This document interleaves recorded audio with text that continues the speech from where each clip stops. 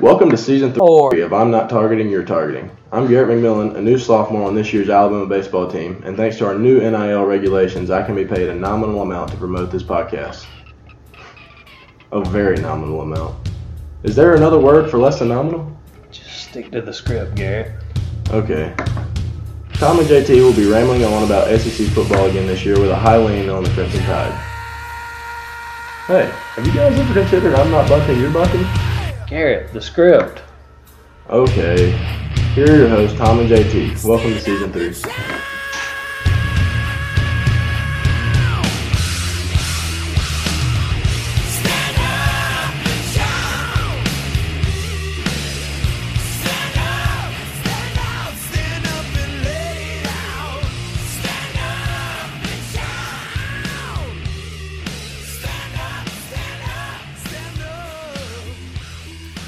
Welcome in to the latest episode of I'm Not Targeting, You're Targeting, the 15th best Bama podcast out there. I'm very anxious to see why this podcast is named The Recovery. Tom could go a number of ways. And speaking of Tom, I'm half of your host team, JT. The other half is Tom, of course. Tom, how's it going? Oh, that's me, buddy. That's me. It's going well. It's the recovery basically was more a label for me and maybe the Alabama fan base after Saturday's barn burner of a game.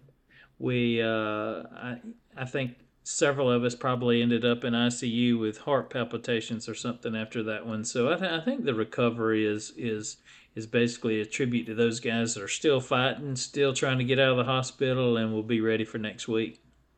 Oh, there we go.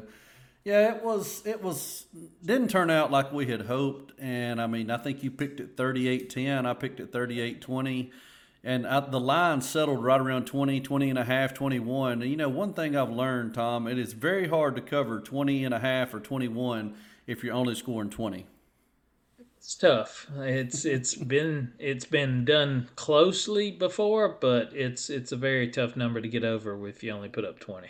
Hey, before I forget, one of the tougher numbers, by the way. I'll let you get in the commentary after this, but I don't know if you noticed it or not, but Kansas had the rare 13-point overtime victory this weekend. Did you catch that?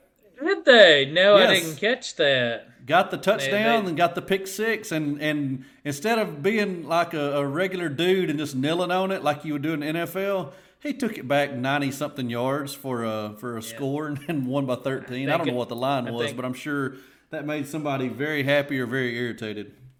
Yeah, you know, I've told that story on this podcast at least once, maybe twice, about that horrible beat I took the first year of college overtime where I had the underdog at plus 12.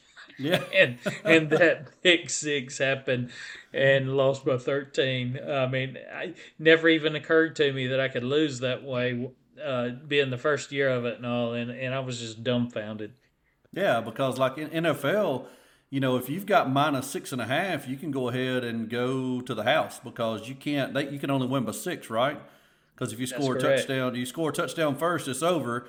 If you kick a field goal, the other team gets it. But then if they score a touchdown, it's over, and it's a 3-point line. So it's rare. But well, enough about that. And I'm sure we'll get into Bama. We're definitely going to get into Bama, Texas, and we'll look at some of the other games: Florida, Kentucky, Arkansas, South Carolina.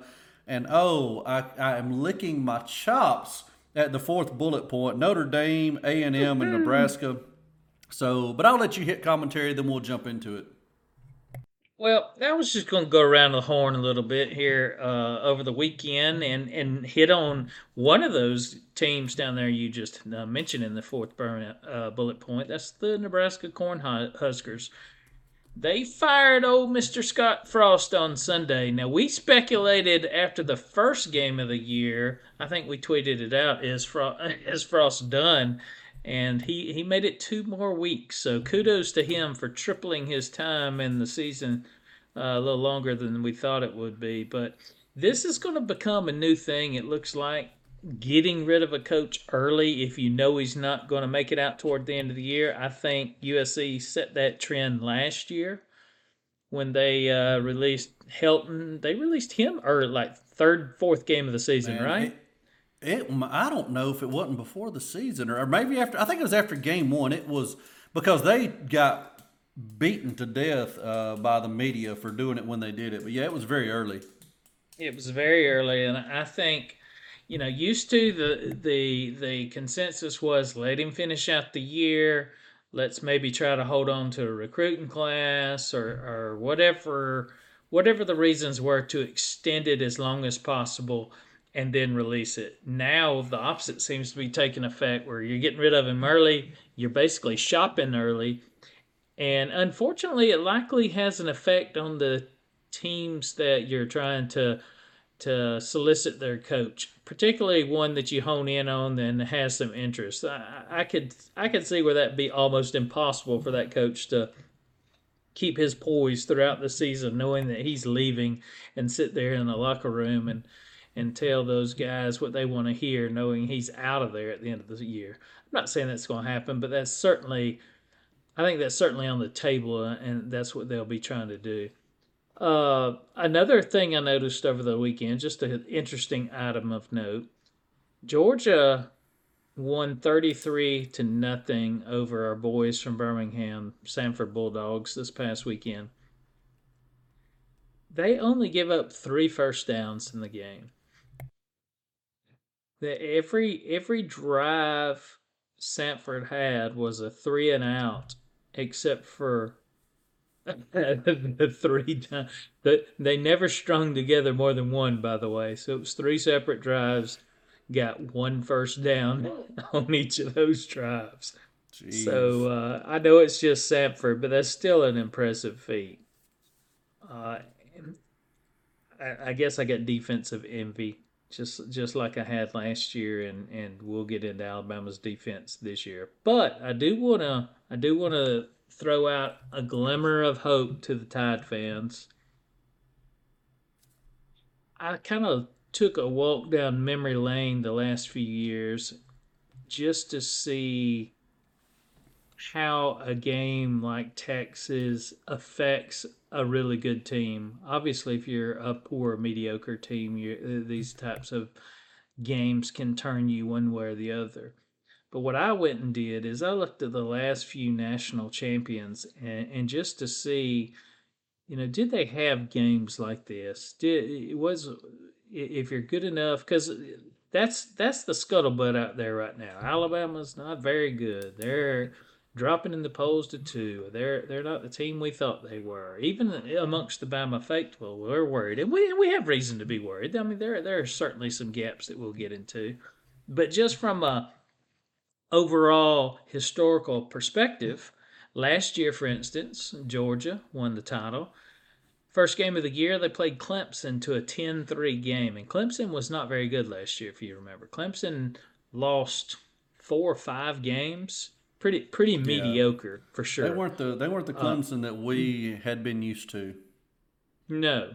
So that was their first hiccup game, and of course they ended up losing to us later before winning it all. But rewind that to the 2020 year, that's us. And that was sort of an anomaly year. I don't think we really had anything. You might say the Florida game, because they only lost by 6, but really that game was 15 with just a couple of minutes to go. Oh, and they scored the late touchdown, went for 2. They had an onside kick where if they had gotten it, they would have had to immediately throw to the end zone, a Hail Mary from 65 yards out. So yeah, for sure. Yes. Ole Miss, so that was kind of an anomaly. Year, 2020 Ole Miss really gave us fits. But you remember Najee, his only fumble in his college career on the 1-yard line, trying to go backwards into the end zone. I felt like his forward progress had been stopped, and they did not blow the whistle. And of course, Ole Miss got it and took it 99 yards. Kudos to them. But if the whistle blows, we never turn the ball over. We score right there, go up that extra touchdown that we never could gain. But yeah, go ahead, continue. You're on a good track here. Yep, 2019 LSU, coincidentally, their second game of the season was at Texas. 45-38, 7-point game. I remember that game. I didn't go back and look at all the back and forth, but I remember that game as going back and forth all the way to the end. Neither one of them could stop each other, and a much different game than we had with Texas on Saturday. But That was not a good Texas team in 2019.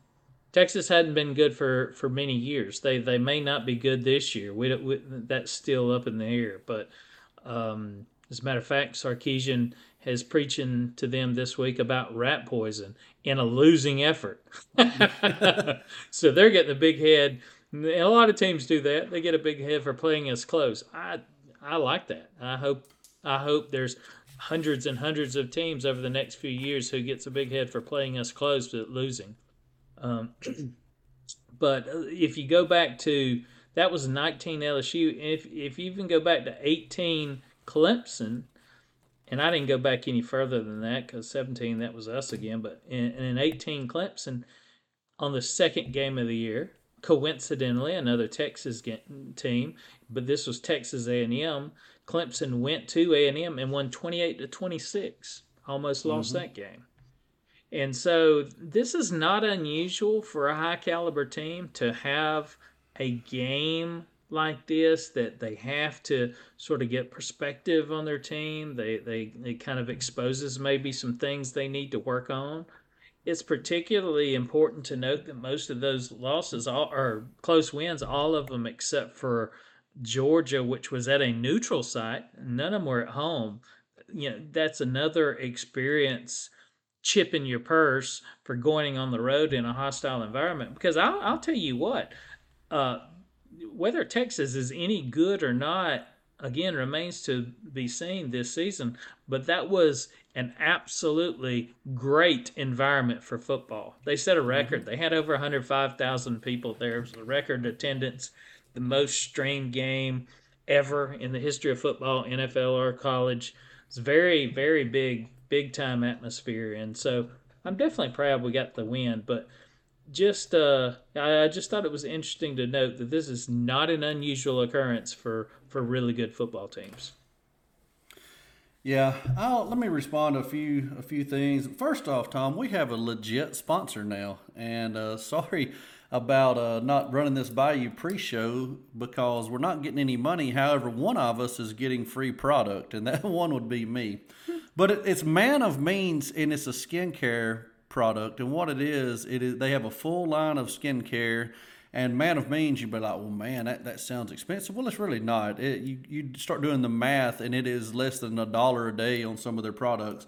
But check them out. You can Google search Man of Means Skincare, and it's a company called Geology. Of course, it's spelled funky because if you typed in Geology, you're going to the regular way. You're going to get science type things. So search Man of Means, and I would love to say that if you mention I'm not targeting, you're targeting, you get a discount. We're not to that point yet, but I did want to give a shout out, a plug on this very podcast, Man of Means Skincare Products.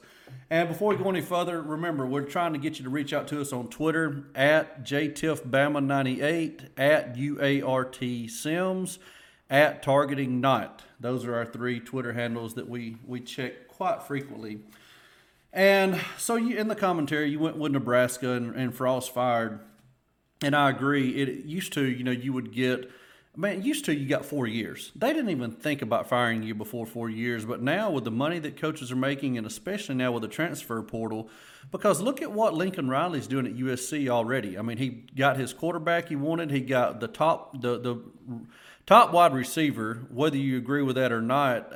The guy won the Biletnikoff last year, so it's hard to argue that point.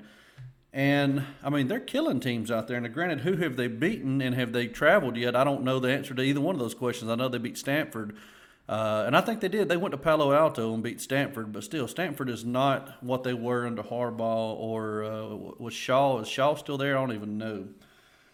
But how bad did Nebraska want Frost gone? If they had waited to October 1st, they would have saved $7.5 million. So that's how bad they wanted him gone. They felt like that he was just a toxic presence in the locker room, I guess, is all I can figure, because you've only got, 3 more games in September, and you could have saved $7.5 million. But that's how important it was for them to get him out of there. And with Georgia, I agree. Their defense, they are carrying that flag again of you do not get in the end zone on us. They have yet to allow a touchdown. And I mean, and frankly, it sucks. We need somebody. I don't know who's going to beat them. They get to Dodge. In the West, they have Auburn, who does not look good right now. They've got Mississippi State, who could give them a headache, and I'm not even sure where that game is. But they dodge Bama, they dodge Arkansas, they dodge Texas A&M. They dodge Ole Miss. That could be a pain. I mean, they get two of the lesser teams in the SEC West. I don't care if they go 12-0. We need somebody to step up and get 20 points on them, 22 points, 27 points, 31 points on them, and prove to everybody that defense is not impenetrable. But, yeah, right now, and I know it's Sanford, but still, 3 first downs and 0 points. They've allowed 3 over 8 quarters. That is a concern. And with do what now? No, I was agreeing with you. That's definitely a concern. Yeah, and then with the close games, last year, I don't know what game we played Florida. Was that game 2 when we went down there and jumped on them 24-0 or 21-0, and then they converted a 4th down and just kind of turned the tables on us? We ended up winning, and of course, what we considered our wake-up game was in College Station last year against Texas A&M. And a lot of people are saying that this is our wake-up game, and hey, that's fine. I mean, it's a win. You like for your wake-up games to not cost you a loss. And man, I was resigned to the fact that we were going to lose. I mean, we were not playing well. Uncharacteristic 15 penalties. Will Anderson had 5 penalties on himself, and we'll talk about that, I'm sure, as we dive deeper into this. But it just was. Man, I don't remember which player it was, and I think I read it on the Twitter machine, but you was talking about atmosphere. At least one of our players, maybe more, said that was one of the most difficult games that they'd ever been involved with. Now, you got to think, whoever made that comment, and now if it was a freshman, that would be understandable. But I'm pretty sure freshmen can't talk to the media, so I'm pretty sure it was at least a second-year player, maybe even a third or fourth-year player. Think of the games that player has been in. Even if he didn't play in that game, he's been in the atmosphere. He has been to Florida in the swamp. He's been to Texas A&M at College Station. He's been to Auburn on the plains. And he's saying the heat, the atmosphere. I mean, hey, Tom, let's face it, it was the Big Noon kickoff. It was. It was. And one thing, too, about the Big Noon kickoff, and I got to thinking about this, and I don't know if you and I talked about it Saturday or not, but I was trying to reflect back. That's got to be the biggest game Alabama has played at 11 o'clock in the morning in the last 30 years. I guess so. It's an unusual game for a big-time opponent. And I just don't, maybe there was a time where you had sometimes those New Year's bowl games start early. Not that those were really big games because you weren't really playing for something back then if you were in an 11 o'clock New Year's Day game. But still, I just don't recall us playing anyone that really meant anything in a long time at that time slot. I mean, you have to go back to Jefferson Pilot, and even Jefferson Pilot games that when they have the 11:30, that wasn't always that was usually not a good thing. CBS still had the primary 2:30 game, so the JP game was home of Vanderbilt, Ole Miss, teams like that, Yep, that's right. So, I guess we can kind of jump in and go back and forth over the Bama game. We did win 20-19, clutch field goal by Will Reichard. Actually hit it twice, hit it and they called timeout, and I'm like, oh my gosh. And the first one was just perfect. I'm like, man, please make it. And he did. So let me mention something there. Did you see that Twitter? I just saw it today, and I thought it was really interesting.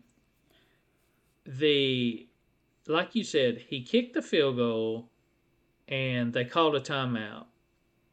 So now they're in timeout, and now they go back and huddle up again, and then he sets up to kick the field goal again.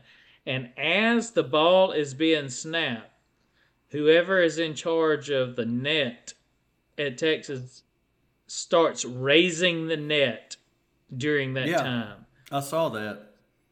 Seemed like an odd time to raise it. Yeah, I didn't think anything about it.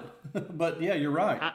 I'm thinking that was trying to be a sort of a deterrent to his concentration there by seeing the net, because the net is not clear. It's got a big Allstate logo in the middle of it, Yeah. and so they already had it up for the previous play. Why would you take it down and put it back? It's just a timeout. He's going to kick the field goal. It's very obvious. So I don't know why you would take it down and then put it back up if you weren't just trying to cause a little bit of a concentration issue with the kicker. Yeah, that's the chicanery you get in Texas, Tom. But, there is, first off, and I'm just going to jump around here, is it called a bubble screen? What is the play called where we snap the ball and immediately we fling it out to the right or the left, like even parallel to the line of scrimmage, maybe even a tad behind the line of scrimmage, and we got a one-on-one out there, and the most I've ever seen us get, well, of course, Julio scored on it against LSU in 2011. But outside of that, outside of Julio's touchdown, I think the most yards I've ever seen us get on that play is -2. Why do we run that? Can you answer me that? Like, why do we run that? Devontae and Waddle and them used to be pretty good at that play. I mean, it's an NFL. And that play is not designed, in my opinion, to be a big yardage play. That play is designed as sort of almost like a running play, but you've got to make the one guy miss. That's the whole premise of that thing, is you've got to make one guy miss, because your cohort out there is going to block the nearest guy, and the second guy on the scene, you've got to make him miss. And if you can't make him miss, then you're in trouble. And we've not been good at that this year, of course. But you got to have quick feet, and of course you've got to call the play at the right time when the second guy is well off the line of scrimmage too, to give yourself an opportunity to make that miss. If they're both up within 7 yards of the line of scrimmage, which it looks like we've done on a couple of occasions, that guy's on your guy by the time he catches the ball, and he didn't even have a chance to make a move. So. Which leads me to this, and I every year I think we're going to do it. We're going to do it. I know we're going to pull this out, and we never do. Which I understand we're probably going against a too deep zone, but when we come out, we're in a shotgun, so it's not like we have to worry about somebody that has shot the gap and is on us because we're under center. We're in shotgun, as we know, because we run everything from shotgun. Even 4th and inches we run from shotgun, as we saw Saturday. My thing is this: why don't we do, even if you're running cover 2, so you got the safeties are covering half the field, safety 1's covering left half, safety 2 is covering the right half. Okay, so snap the ball, pump fake that quick screen, and then let the guy, actually what I would do is I would let the guy stalk blocking, I would let him go deep, and then you're one-on-one. You're one-on-one with that deep safety. And the safety's coming over. You have a lot of options on your route tree that you can do, but we always run that quick screen. And I understand it's the same as running up. There's a reason we do it, 100%, or else we wouldn't do it. But it's the same as running up the middle. Why do we run up the middle? Well, because, in the first quarter you get 2 yards or 3 yards, and you wear the defense down. By the time fourth quarter rolls around, you're getting 6, 8, 10 yards on the right up the gut. So that has a purpose. But, man, the side screen – it's just so frustrating to watch as a fan. I'm sure the coaches love it, and boy, when you draw it on the blackboard, I'm sure it's simple. But you get a seal here, and you get a seal here, and then you go. Well, we don't ever get the seals, but the penalties in the game were just outrageous in my opinion. And, yeah, I heard it a lot today. I'm sure you did, too, if you talk football with anybody. Oh, Bama's got the refs in their back pocket. And, I normally let that stuff go. I took umbrage with that today. I'm like, dude, we had 15 penalties. We have a guy who's reportedly the best player, arguably the best player in college football on the defensive side of the ball. He has played around, I would guess, 30 games. I don't know how many games he played as a true freshman. Did he start as a true freshman? I'm talking about, of course, number 31, Will Anderson. But we played in so we're in 2022. 2020, we played 13 games. We played 10 plus 1 plus the 2. Last year, we played 12 plus the 1 plus the 2. So he's played in around right at 30 games. Tom, I don't think I have ever seen him called for lining up in the neutral zone penalty, and we got it twice. I told Jimmy when I'm sitting. Yeah, I told Jimmy when I was sitting here watching it, or no, it was Mitch, I guess I was talking to. I said somebody from Texas, whether it was Sarkisian or somebody, talked to the ref ahead of the game and said, "Look out for this. He's crowding the line of scrimmage. He's over." Somebody had their eye on him doing that, and that was in the pocket of somebody to make them watch for that and specifically call it. Because they got overzealous on it, because I agree with you. He's been lining up the same way for 2 years, and he's fine, and then all of a sudden... And here's one thing on the Big Noon Kickoff. Did you see any of those replayed where they goes, oh yeah, here, clearly you can see him over the line? They never showed any of them. No, I was waiting. The second one they showed where he was lined up. They never got the telestrator out to draw a line. And the first one, I don't know. I don't remember seeing the first one. But the second one, I mean, was he over? Okay, sure. I don't know. I mean, do you want to get your Nimbus out? I'm trying to think of a catchy measuring. Your plumb bob? Do you want to get your plumb bob out and see if he's offsides?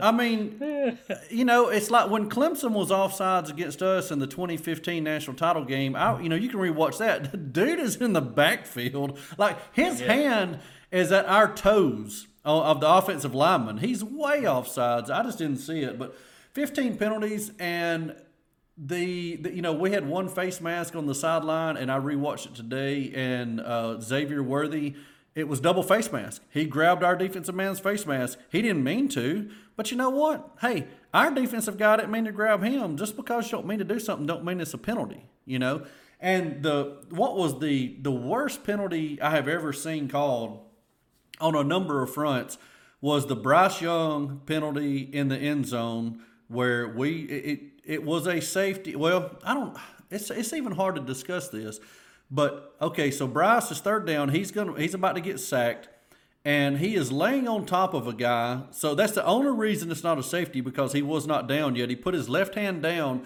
Luckily, his wrist touched instead of his forearm, or else they would have called a safety. And then he throws the ball, which is legal to do because he's technically not down.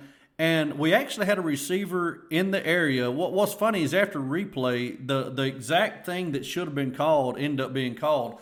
But the problem is this. They threw a flag, and they said, now, if they throw a flag and they say targeting, they can look at that play, and they can either confirm targeting or deny targeting and take it off the board. But they said roughing the passer with targeting. So at that point, we can do no wrong. We've got 15 yards and an automatic first down. But what do? They go back, first time ever, and they look at the play, and they're like, crap, we blew that one. I'm sorry. Hey, calls are blown, And Saban said this right here, and I think this is why I'll quote Saban what he said in the press conference today. He says, and quote, first of all, the way they called the play, roughing the quarterback with targeting, they can't review roughing the quarterback. It's not reviewable, but they did. So they not only took off the targeting, which there wasn't targeting. Bryce was not down when he threw the ball. One of their players actually touched the ball, so that didn't make it intentional grounding. We did have a player in the vicinity. Jace McClellan was in the vicinity. But the bottom line is they made up their own rules as they went. Obviously, the Big 12 refs were not ready for the Big Noon Kickoff. Hey, and that has gotten a lot of air over the weekend. And like you said, if you got any animosity towards Alabama at all, it's a big ref choke job. It's a big ref conspiracy to keep Alabama number one. There's all kind of stuff out there. But one thing that people don't look at, besides the obvious, because you just nailed it succinctly right there. I mean, that it was really biased against us instead of for us. But let's rewind it a little bit. What if they did give them a safety there? What if they went and said, oh, well, that's a safety? The game was 10. People try to think that Texas would have won 21-20 then. That's what people are thinking. That cost them the game. The game was tied at 10 then. We punted out of our own end zone, and they got the ball on our 39-yard line. Our 39 going in. They only got a field goal out of it. They actually made a point there. Because if we'd have given them 2 points and kicked off from our 20, they'd have got the ball on their own 35 instead of our 35, basically. Then they're likely not getting a field goal because they could only manage about 20 yards of offense before they kicked it. So they're not getting a field goal. They actually come out 1 point to the better. Yeah. It just, and the replay is killing the game of college football. It has made the refs lazy. Anytime the ball is loose, they throw the beanbag. Even if they see that he's down, they don't have the guts to call it. And it's terrible for the flow of the game. And the main one I'm talking about, and look, when I say this, but I've said on this podcast before, I would be perfectly fine with getting rid of all replay. I'm talking about all replay because I think over a 10-year period, not having replay would probably make you lose 5 games that you should have won over 10 years. And over that same 10-year period, I think you would probably win around 5 games that you probably should have lost. So no harm, no foul there. And the rest of the calls would just wash out. But the one I'm talking about, the main one, they spot the ball on, it's 3rd and 1 or whatever. Jahmyr Gibbs, I believe, gets to the line to gain. They give him a first down. And, hold up, let's make sure, let's replay it. And, of course, Tom, when you slow the game down to milliseconds, my gosh, you can call pretty much anything you want to. I mean, you can set the ball up exactly where it needs to be, and you might be thinking, well, that's the way it should be. What if Major League umpires? Let's switch to baseball. What if you're an umpire behind the home plate and you're calling balls and strikes, and you know that every pitch is going to be video reviewed, and they might buzz you and say, hey, we need to stop the game. That was actually a strike. How would you be a good umpire, or would you just get lazy? Yeah, I think that's a fair statement. I think they definitely lose an edge knowing they have a backup, or they always make the conservative call. Particularly, and I disagree with you on whether replay is good or not. I like it. I think it just needs to be tweaked. But to your point, if there's a fumble that he may or may not be down, I think they're taught now to err on the side of conservatism. Well, let's assume it's a fumble until we know for sure. And that does slow down the game. But it does. But you can't get that whistle back when you call it early. How many replays can you get on the first time you watch the replay? You're like, yep, that was a fumble, or nope, he was already down. And I mean, 90% of the replays, I can watch it one time like, oh, well, that's out. Or nope, right there, his elbow's down. That's no fumble. And we have to wait 3, 4, 5 minutes to get the call, get the chain set back up. It's just ridiculous. I wish they would do away with it, but I wish they'd keep it and do away with some of the commercials to cut the time down. They make enough money off that.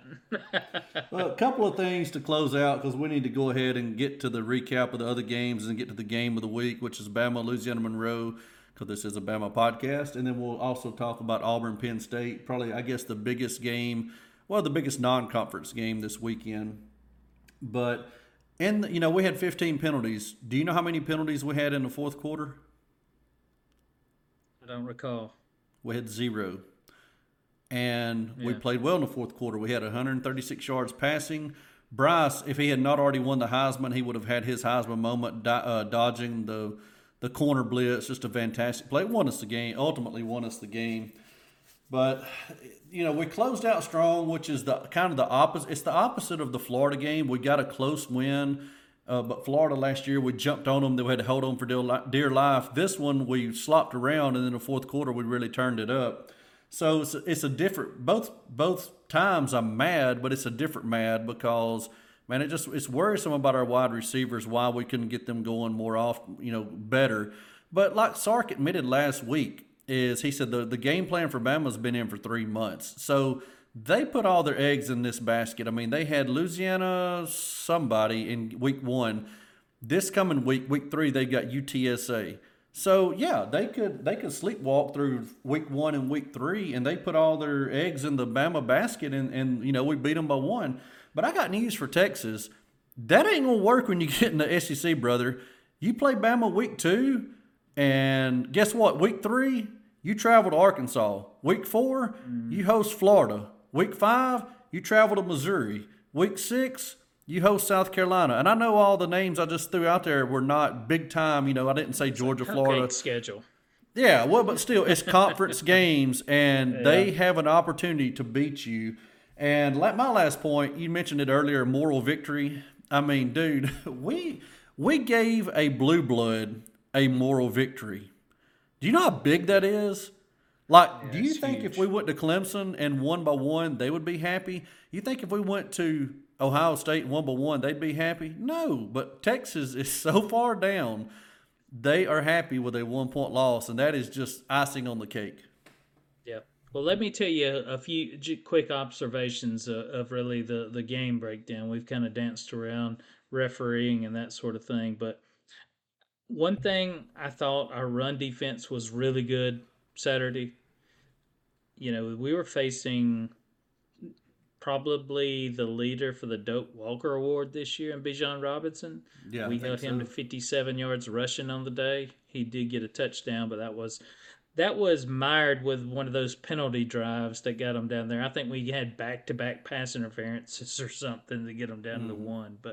But nonetheless, I thought our run defense was really good all day. Our secondary was way too porous. 292 yards given up. We had no turnovers. And it was glaringly obvious even to Saban during the game. He ended up pulling Jackson and putting in Terrion Arnold there. I think it was maybe in the third quarter.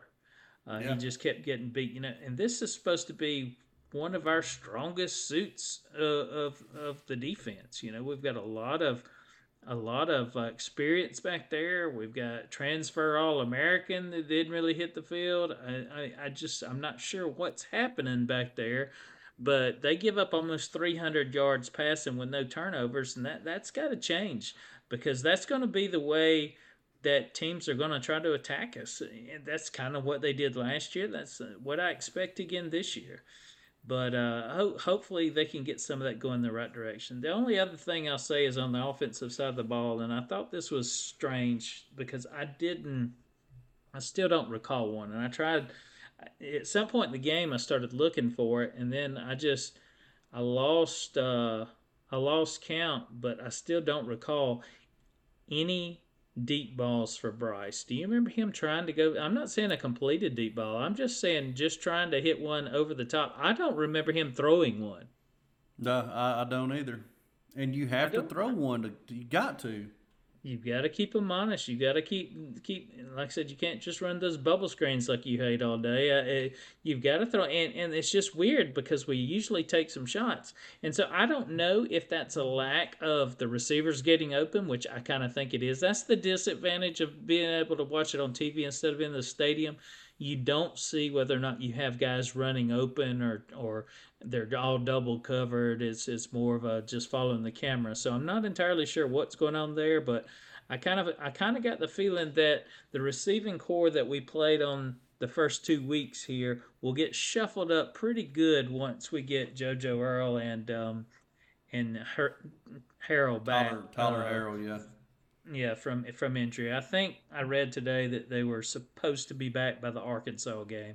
So they're probably going to rest them these next two smaller games, including Vanderbilt. I know Vandy, sorry. But those 2 games maybe will give us a chance to sort of work on some of these issues, particularly penalties, particularly receivers. We had several drop passes too. Not only could they not get open, we had at least 2 or 3 drop passes and a couple in really critical times. And that you can't have that. We hadn't had that in several years, and that's unfortunate for us this year. But hopefully the 2 new guys will come in there and make it at least a competition. Iron sharpens iron. The better the other receivers are, I think it'll make the existing receivers even that much better. But we've got to get better in that position. And I hope I hope going forward, there's one thing that we also need to clean up, and I think this goes to your bubble screen comment. I think we need better play calling on the offensive side. I don't see, I don't see the, I guess the diversity of play calling, the surprise plays. I'm not talking about trick plays. I'm just talking about plays that keep the defense off balance. We didn't really go fast Saturday. That's one of the We things did in the that we've fourth done quarter. well in the fast. You Yeah, know? right. Exactly. Yeah. So, and I know some of that is dictated by down and distance and whether or not you had an incompletion or picked up a first down or something. But you can implement some of that stuff in times that are not scripted, and we didn't do any of that. And again, hey, credit Gary Patterson, the next Nebraska head coach, with that defensive effort there. I didn't even realize he was playing or coaching the guys for Texas until I saw him on camera Saturday. Yeah. So, but he's good. Yeah, for sure. Ultimately, a win's a win, 20-19. I'll take it. At the end of the year, if we get to where we want to be, 12-0 going to Atlanta, this will just be a little footnote, no big deal. So, had some other good games across the country this week. We had Florida and Kentucky. Kentucky winning 2 in a row versus Florida. And Tom, rest in peace, Anthony Richardson's Heisman hopes. It lasted 1 week. Kentucky looks strong. They're a good team. Play good, very good defense. Their quarterback is pretty good, taking care of the ball. They're a physical team. I watched that. I thought Florida played physical on the offensive side of the ball against Utah, particularly on the offensive side of the ball. I didn't think either one of them did very well defensively, but Kentucky come out there with their defense and really out physical Florida the whole game. I was really impressed with the Wildcats. It wasn't surprising to neither me or you. We both picked that game, but still, I thought that was a big win for Kentucky on the road. A question on this next game. Is Arkansas the best team in the West? Best team in the West, you mean besides us? No, I'm Or not. including us? Well, including us. Are they? I mean, it's a yes or no question. You can say yes or you can say no. Obviously not. Obviously not. Okay. But they're good. They're not the best. That would make them a playoff contender. They're not a playoff contender.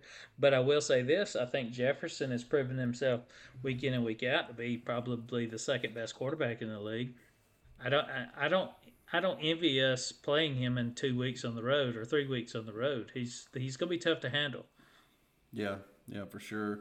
But they made waste of South Carolina, which South Carolina is not that good. We didn't. It's not like they beat one of the top 3 teams in the East, but still, it's a conference win, and hey, hats off to them. And then the last bullet point is we talked about the Sun Belt. True, yes or no? Is the Sun Belt the third best conference in the country? Yes. Did you know if you'd have put $100 on a money line parlay of Georgia Southern, Appalachian State, and Marshall, that $100 would have paid $118,000. You had Georgia Southern beating Nebraska. You had App State beating A&M. You had Marshall beating Notre Dame. All of those losses were delicious, especially Notre Dame. Who on this very podcast, one of the podcast members has said all year that Notre Dame is overrated. And bam, I am 100% correct. It's funny you put that Moneyline Parlay blurb on there. I read today that Caesars took a bet over the weekend, $50 on a Moneyline Parlay that actually included App State and Marshall. Did not include the third team you had listed on there, Georgia Southern. But they had App State, Marshall, and Washington State in a 3-game Moneyline Parlay. Paid the nice $35,000. Jeez. Nice. That's a nice wager. Nice wager. Yeah, it is. But Notre Dame, the head coach Freeman has started out 0-3. He did coach the bowl game last year. Jimbo, what is up? You sacrificed 2 games last year to beat Bama. Dude, it is early in the year to be sacrificing games to be working on Bama. And their schedule, you're talking about, we'll get to this, I'm sure, when we talk about our bets. They host Miami, who's number 13 in the country, and they're 6-point favorites. So, I don't know. We'll see what Miami has, but their schedule is no cupcake. I mean, they've got Miami coming in. They've got to go to Bama. They've got Arkansas and Dallas. And I mean, they could easily be 6-6. And I tell you what, I know they desperately want Jimbo to get to next year to get this class that he bought to sophomores. But man, at 6-6, I don't know that he makes it. I really don't. You may want to take those players that you've bought and let somebody who can actually coach them. That's true. All right, so what are we working on this week? We're way over time, but that's fine. You know, the game of the week is Bama losing to Monroe. I don't have a whole lot to say about this. I mean, I put on here, honestly, this is exactly what I wrote down. Who cares? Let's get better.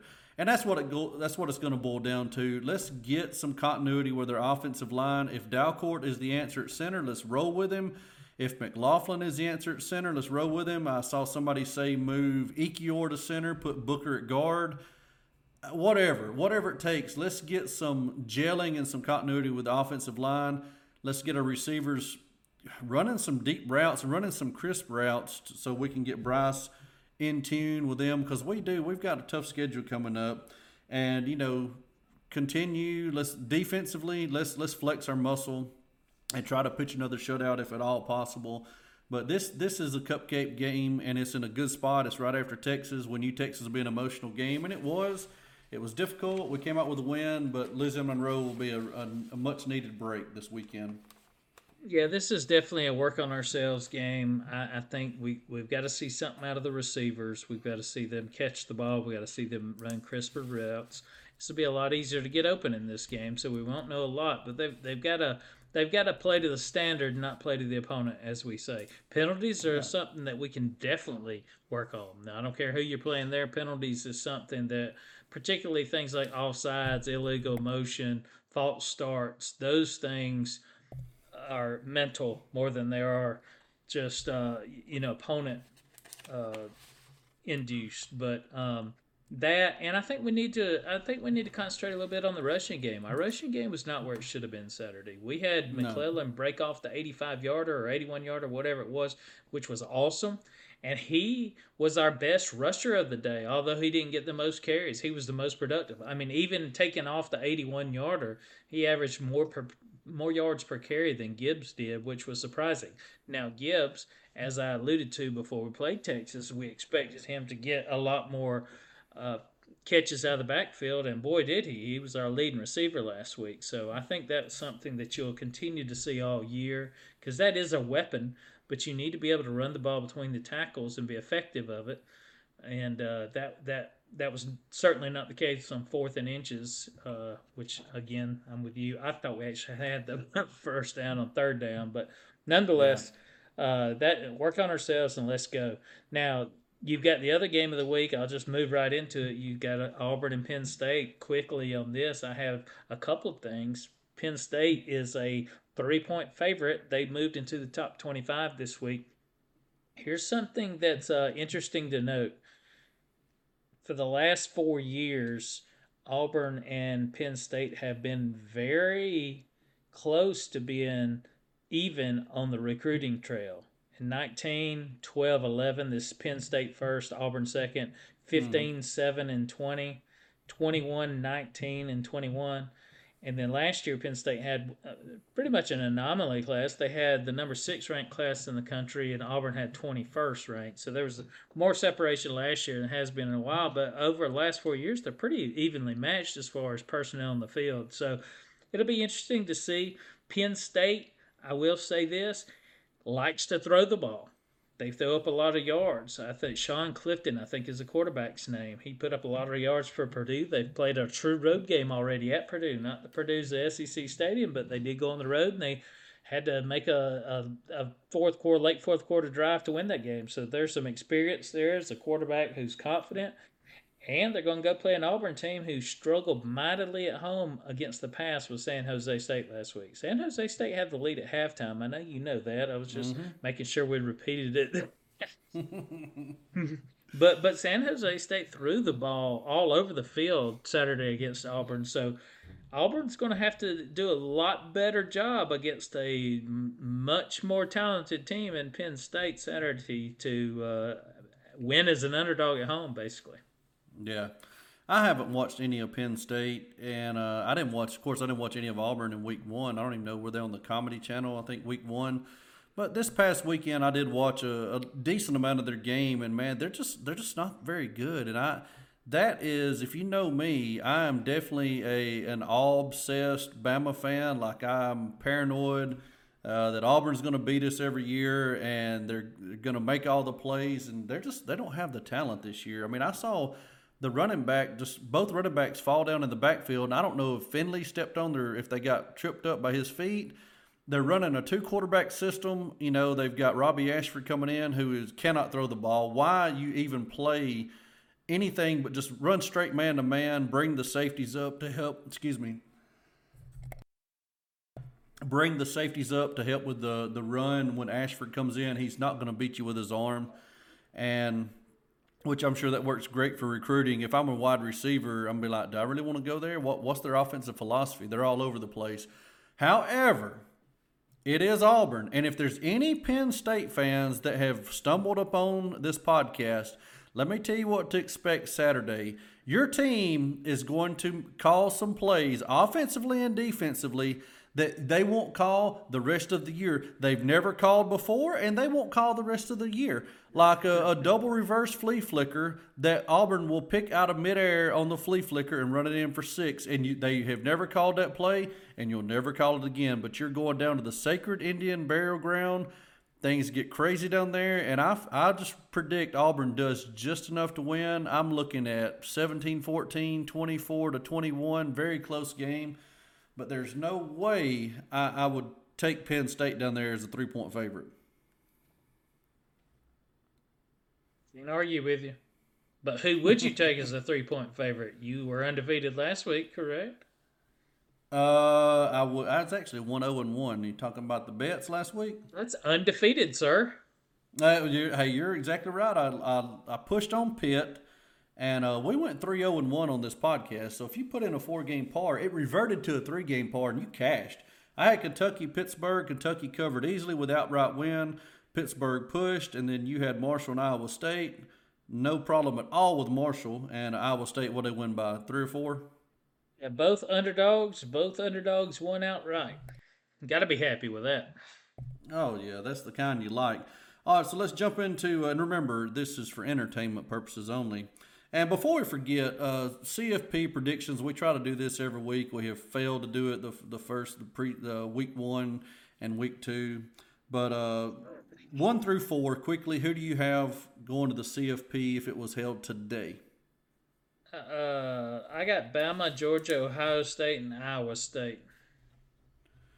Unchanged from last Georgia, week. OSU, and Iowa State? Yep, unchanged from last week.